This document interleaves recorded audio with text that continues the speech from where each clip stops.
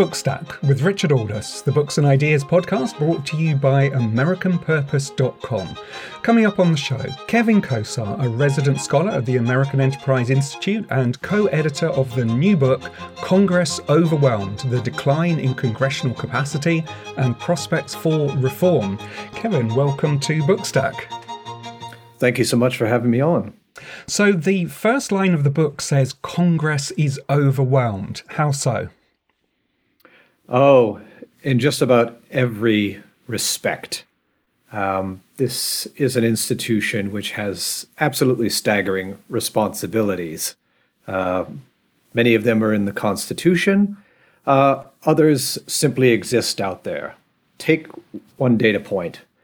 Presently, the executive branch has about 180 agencies, each of which was created by statute at some point over the last 200 years, each of which needs funded, each of which needs oversight. Overseeing that many agencies with such diverse missions and responsibilities and institutional cultures within them is a staggeringly huge job. Which would require an immense amount of people power and systems and such, which Congress, for the most part, just doesn't have. Yeah, you say that its capacity has atrophied. What do we actually even mean by congressional capacity? Good question. I like to tell folks that they should think of Congress as an organization or a firm, if you will. And it has all sorts of responsibilities. There are all sorts of outputs expected of it. And it has, to do those things, a variety of resources. It has people. It has internal structures. It has internal processes. It has technology. And the aim here is to try to think about Congress as a firm or an institution, and to compare the resources within it to the demands upon it. And when you do that, what you get is a picture that's quite out of balance.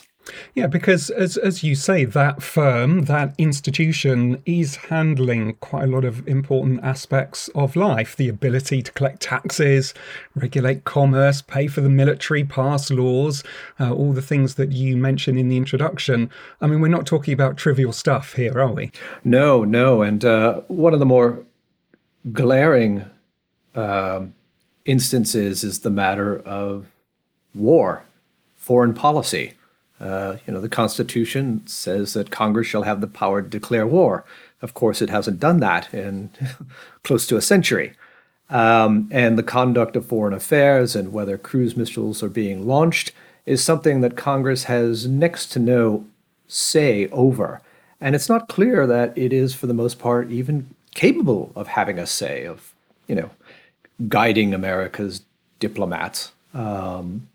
To say nothing of, thinking about where American troops should be and all that sort of stuff. I mean, it's interesting that's a theme that you developed throughout the book. You say early on that Congress certainly can't check and balance an executive branch to which it's delegated so much power. I wonder if that is actually the case. I mean, for example, over the last few weeks, haven't we seen Congress checking the executive branch? And even on the foreign policy issues that you mentioned there, when you think about something like Syria, didn't Congress have really quite a profound influence on the Obama administration on that question? Oh, yes, you're quite right. To be clear, the picture is not all doom and gloom, as some would have it. I don't believe that Congress has just checked out and it's not achieving anything. It is achieving a great deal. But when you kind of look at its actions and outputs and compare that to what it should be doing, that's where you find it lacking. The instances where Congress has stood up on Syria and other foreign policy issues, those seem to be the glaring exceptions to the rules. Those are the ones that show up in the headlines of, the legislature has regained some of that Article 1 strength and is standing up to the imperial presidency. But on a day-to-day basis, you just don't read of those stories.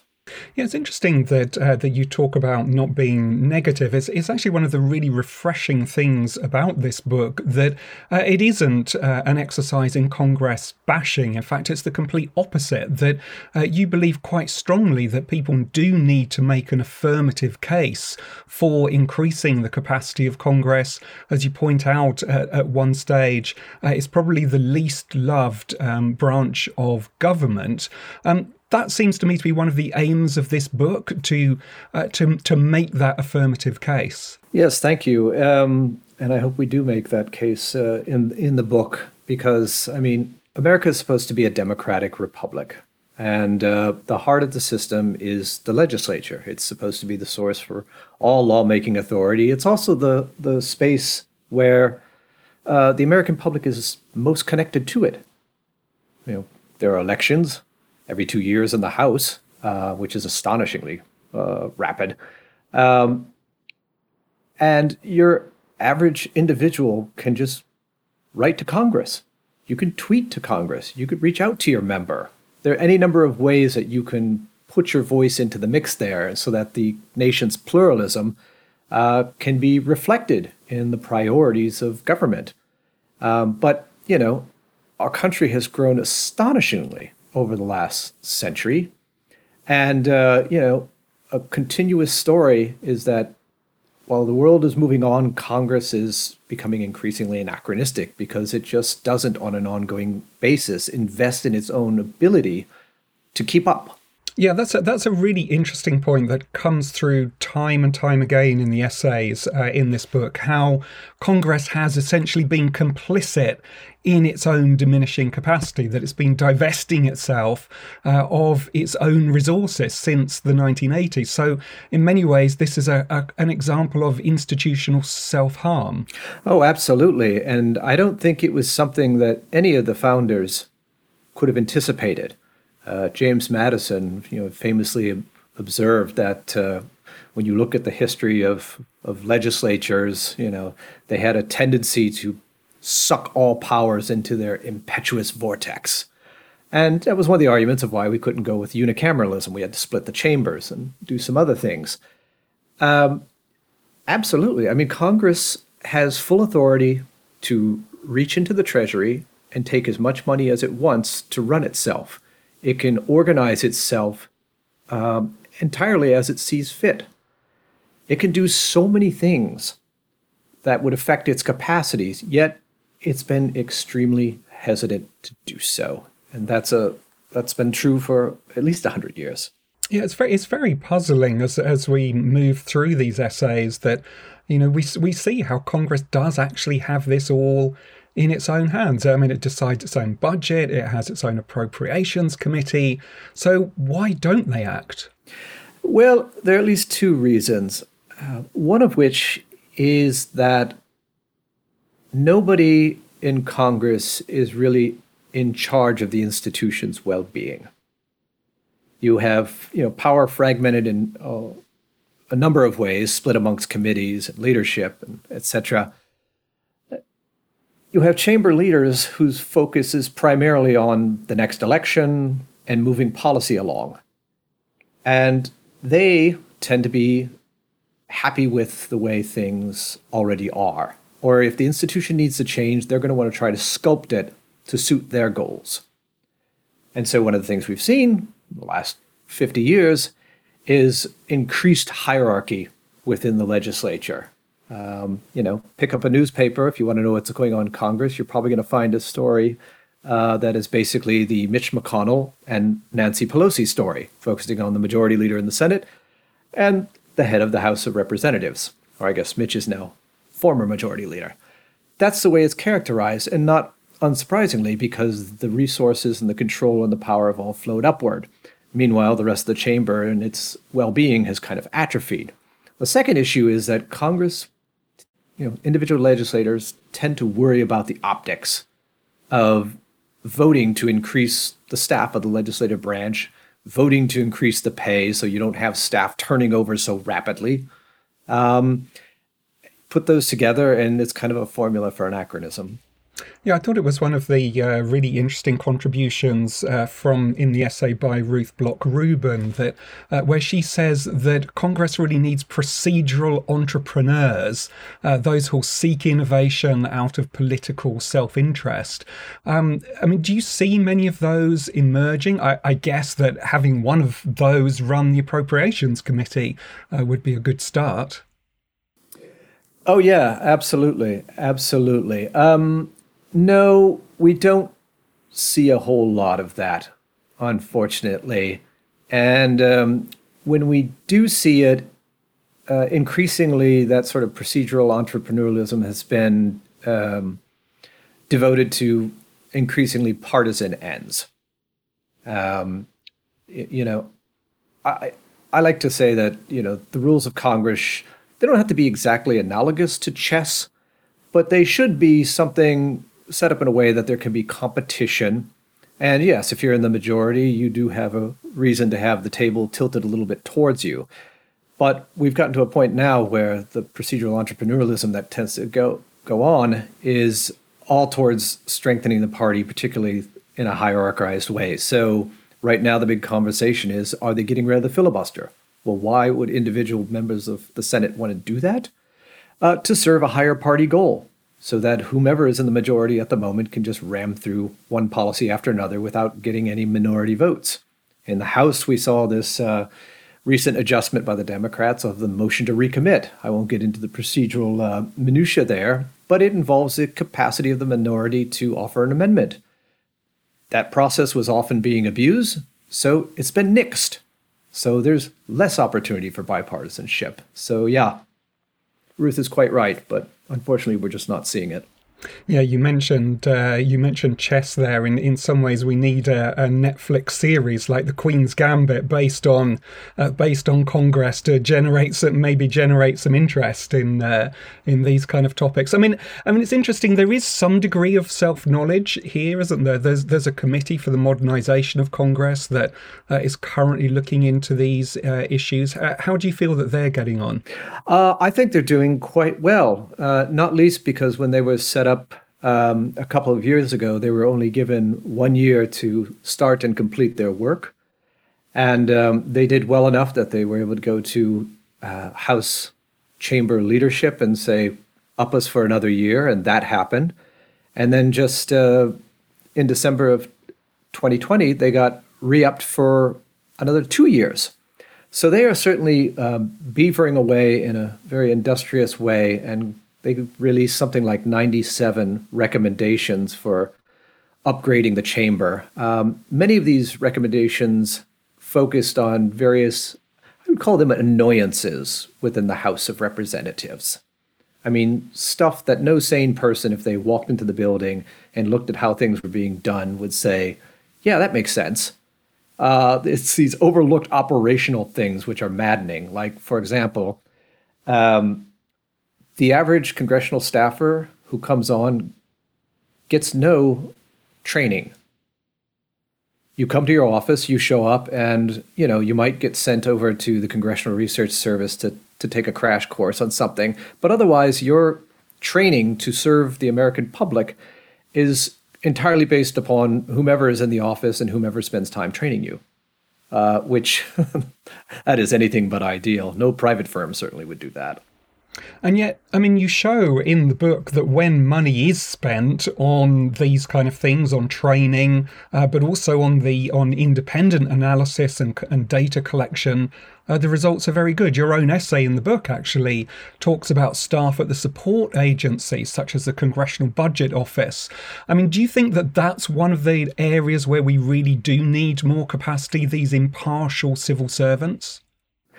Oh, absolutely. Not least because the environment on Capitol Hill is increasingly partisan, and the whole media ecosystem around Capitol Hill is extremely politicized, and there is this element of individuals choosing their own facts.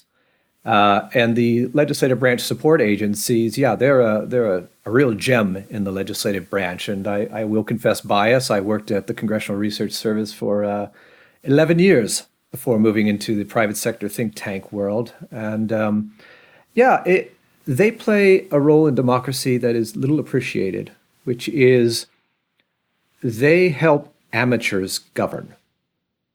I mean, it doesn't matter how smart you are, you come down to Congress as a representative or as a staffer, you are faced with this massive job that you are really not prepared to deal with. $4.5 trillion government, 180 federal agencies, tens of thousands of pages of laws, hundreds of thousands of pages of regulations. Like, where do you start?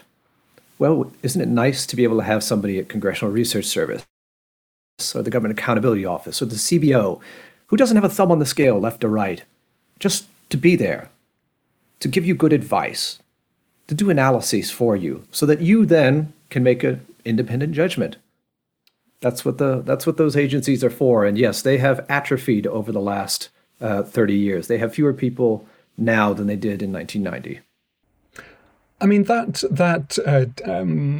diminution of expertise is one element. The other element that comes out strongly in the book is this sense that there don't really seem to be as many institutionalists today as there were in Congress, people who respect the traditions and pass the traditions from member to member. It's very striking, actually, that during the pandemic, I read Alan Drury's novel Advice and Consent, which I hadn't read before, which, as you know, was based on his experience as the Senate correspondent in the 1950s. And it's very striking what a completely different world that is, as the journalists know all of the senators. They mix together, the different senators mix together. Members of the public just wander into the building and talk to their senators. It really is a completely different world. And those traditions, it seems to me from reading your book, have been, if not completely lost, have almost dwindled to nothing within Congress. Oh, you're right. You're absolutely right. The difference between Drury's world and where we're at now is many, many miles. Like any organization, Congress needs to socialize its new members. And back in the days of Alan Drury, we had Congress, which had a whole system for acclimating people, for binding their behavior, showing them what's in bounds and what's out of bounds. There was an apprentice system. Younger members of Congress were less active. They spoke less often. They spent more time listening and learning. And that was a day when they would do that sort of thing within committees. It was a Congress where the policymaking and the oversight was done by the committees. They drove the institution. And the leadership's job was to basically facilitate that. We're not there anymore. Suffice to say, we're not there anymore. But it's interesting, isn't it? Because Barack Obama, when he was in the Senate, famously found that whole atmosphere to be stifling, kind of almost a repressive kind of environment. He apparently did not enjoy his time in the Senate. Of course, the man who's president of the United States now is somebody who is a respecter of the traditions of the Senate. I wonder if you feel that having Joe Biden in the White House is actually going to change the dynamic now between the executive branch and the legislative branch of government. One hopes for some improvement, but we shall see. I think it's going to take an awful lot of work by President Biden. He would have to stand up something like a regular weekly, biweekly type meeting with chamber leadership and try to build trust, because the level of mistrust in both chambers amongst the Democrats and Republicans is extraordinarily high. And this gets back to the issue of, where are the institutionalists? New people who flow into Congress these days, they are basically incentivized to be fundraisers and partisan warriors. The recent announcement of the retirement of Ohio Senator Rob Portman, who said, look, I've been here a long time, and this place is just so partisan and it's so hard to get anything done. So he's bailing, he's quitting.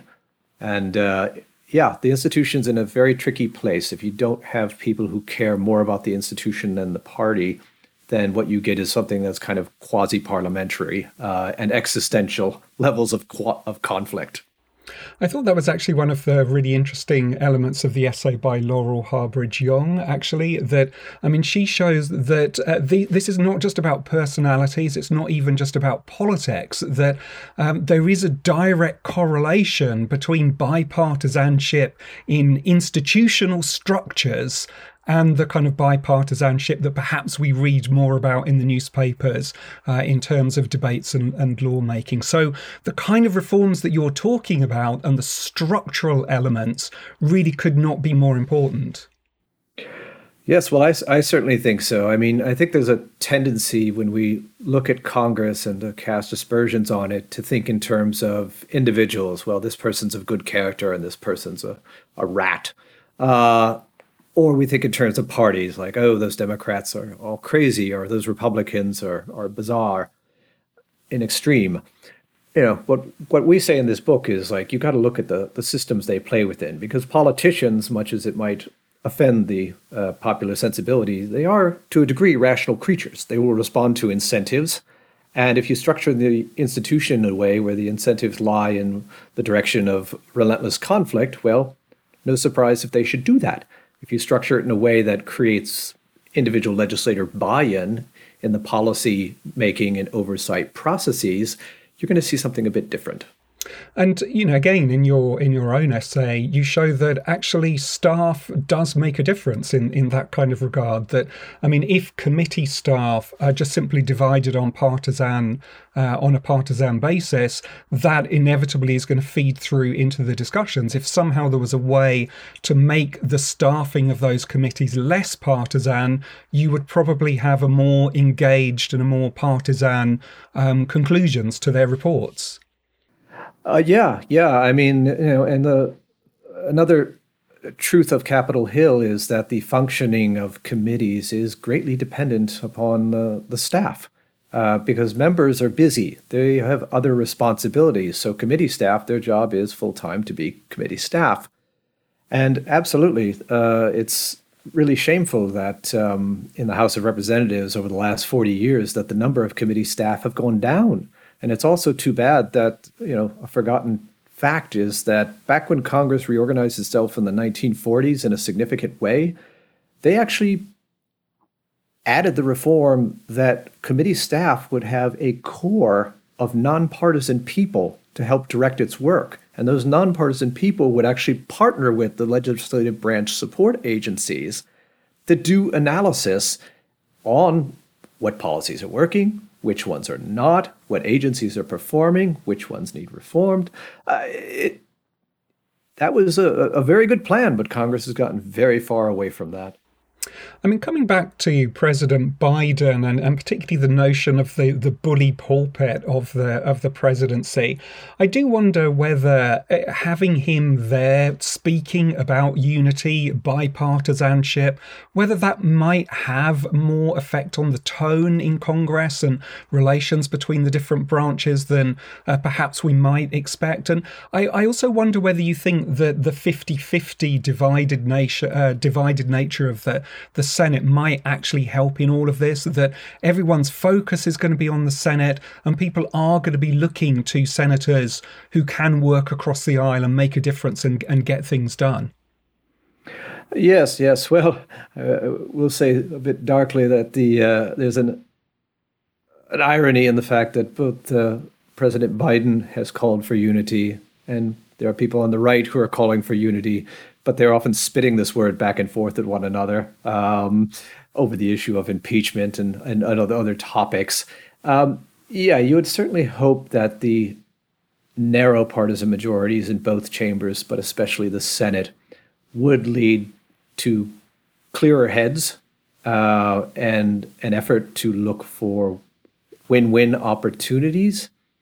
And but it remains to be seen if that's going to happen. It's very troubling that we're deep into the first month of 2021, and the Senate still has not agreed on an organizing resolution to, decide who gets to lead certain committees. The two heads of the Senate are having a partisan spat over the rules just to get the place up and running. That's not a promising sign, but I'm hoping they will promptly work through it, and that yes, we'll move forward. I wonder whether the Capitol building itself is a hindrance in all of this. That, as you point out in the book, everything is at capacity. Every single inch of real estate is taken. Why not build a new facility for a new century, perhaps even away from Washington? The virus has shown us that we don't physically need to be in the same place to make things work. Is it time to stop fiddling around the edges and to be kind of much bolder about thinking how this legislature will function in the 21st century? Oh, absolutely. I think we need to think big. But we need to be cognizant of that doing big things immediately is probably not going to happen because there's just insufficient trust there. So I favor continuing with small ball institutional reforms that kind of get those going. And also in the course of getting those going, you develop positive, trusting relationships within Congress to work together on these things. And then perhaps you can tackle the bigger things. But yes, absolutely. I mean, one of the ideas out there is that perhaps we should expand the House of Representatives. It's been fixed at 535 voting members or 435 voting members for a century. And obviously the U.S. population is quintupled, septupled, something astonishing like that, which leads to a dilution of individuals' representation in Congress. But if you want to do that, of course, you're going to have to build some more buildings. And that gets back to the issue of the public optics and members of Congress being afraid. It does take us back to the founders, doesn't it? I mean, I know that obviously the United States was much smaller in the 18th century than it is in the 21st century. Nevertheless, they did think, what are we going to do? We're going to build a brand new capital for this brand new nation. That there was a boldness, there was a vision, there was a sense of creating a new world for a new kind of politics. As I say, maybe we shouldn't just be. I think, did you say small ball? Maybe we should actually be thinking about things in a spirit that actually echoes that of the founders, rather than in nibbling around at the edges of actually the system and the buildings that have worked very well for a couple of centuries. But maybe the time is ready for something new. Oh, yes. To be clear, my feeling is pursue the small ball, but let's definitely talk about the larger, grander reforms. I mean, I myself have been advocating that Congress basically do an internal reorg, period. All these committees and the way that these committees are being staffed and the way that members find themselves running from one committee meeting to another committee meeting, feeling like a dog trying to lick 9 bones at once or something. We got to do something about that stuff. And certainly, my colleague at AEI, Yuval Levin, he's a big fan of expanding the House of Representatives. And I think you're quite right. The pandemic has shown that Congress can do some things remotely. So why not do more? Yes, it is interesting that at the end of the book you talk about Everett Dirksen, who was a wartime and post-war member of both houses, and incidentally the basis for one of those characters in Drury's novel that we were talking about earlier. But, he was complaining about the lack of capacity in Congress way back in 1942. And when he said that in 1942, he said this had been going on for 20 years. So effectively, we're talking about a problem which has been going on for a century. What chance do you think there really is now of changing that narrative in a serious way? I think it's going to be a long haul. One of the problems with congressional reform in the past is that it was episodic. It was not an ongoing part of how the institution ran itself. Rather, the Congress would just merrily go along, and then at some point they would say, my God, we've fallen into the ditch, and the executive is so just overwhelmed us, and they would have this spasm of reform. We saw that in the 40s, we saw that in the early 1970s. I call it Big Bang reform. I think that Congress should have committees in both chambers, and preferably a joint committee, that is permanent. And their job is to continuously work on upgrading the agency so that it doesn't slip into gross anachronism. And we have this select committee right now, but unfortunately it's only in the House. But we should move to something bigger, something that can spur continuous upgrades so that the legislature is, looks better and functions better. And there's an irony in all of this, of course, that, as you said earlier on, you're looking to make an affirmative case for increasing congressional capacity, and you push back quite hard, or a number of the authors do, against those who say that Washington is broken. And yet, nevertheless, quite a lot of your analysis is that Washington is broken. So how do you square that circle? The public disenchantment, people who refer to Washington as a swamp, who are tired of the inability of Congress to get things moving, to break through the gridlock. How do you get past that to actually fix the things that you think are essential for the smooth running of democracy? Well, yeah, I appreciate the frustration that much of the country has with Congress. I mean, the Gallup poll ratings of congressional approval are very low, and they have been in a trough for many, many years. I appreciate that. We can be angry at Congress, but to those who are angry at Congress, my question is, well, what do you want to do about it? Do you simply want to abolish it and just not have representative government? I don't think so. I think what you want is a Congress that works. So let's have that conversation.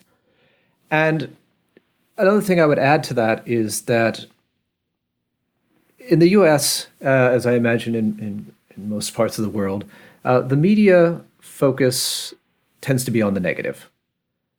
Congress passing a bill to improve the U.S. park system and to start working on overdue maintenance, that's a very valuable thing, but it's not going to run across as a top headline.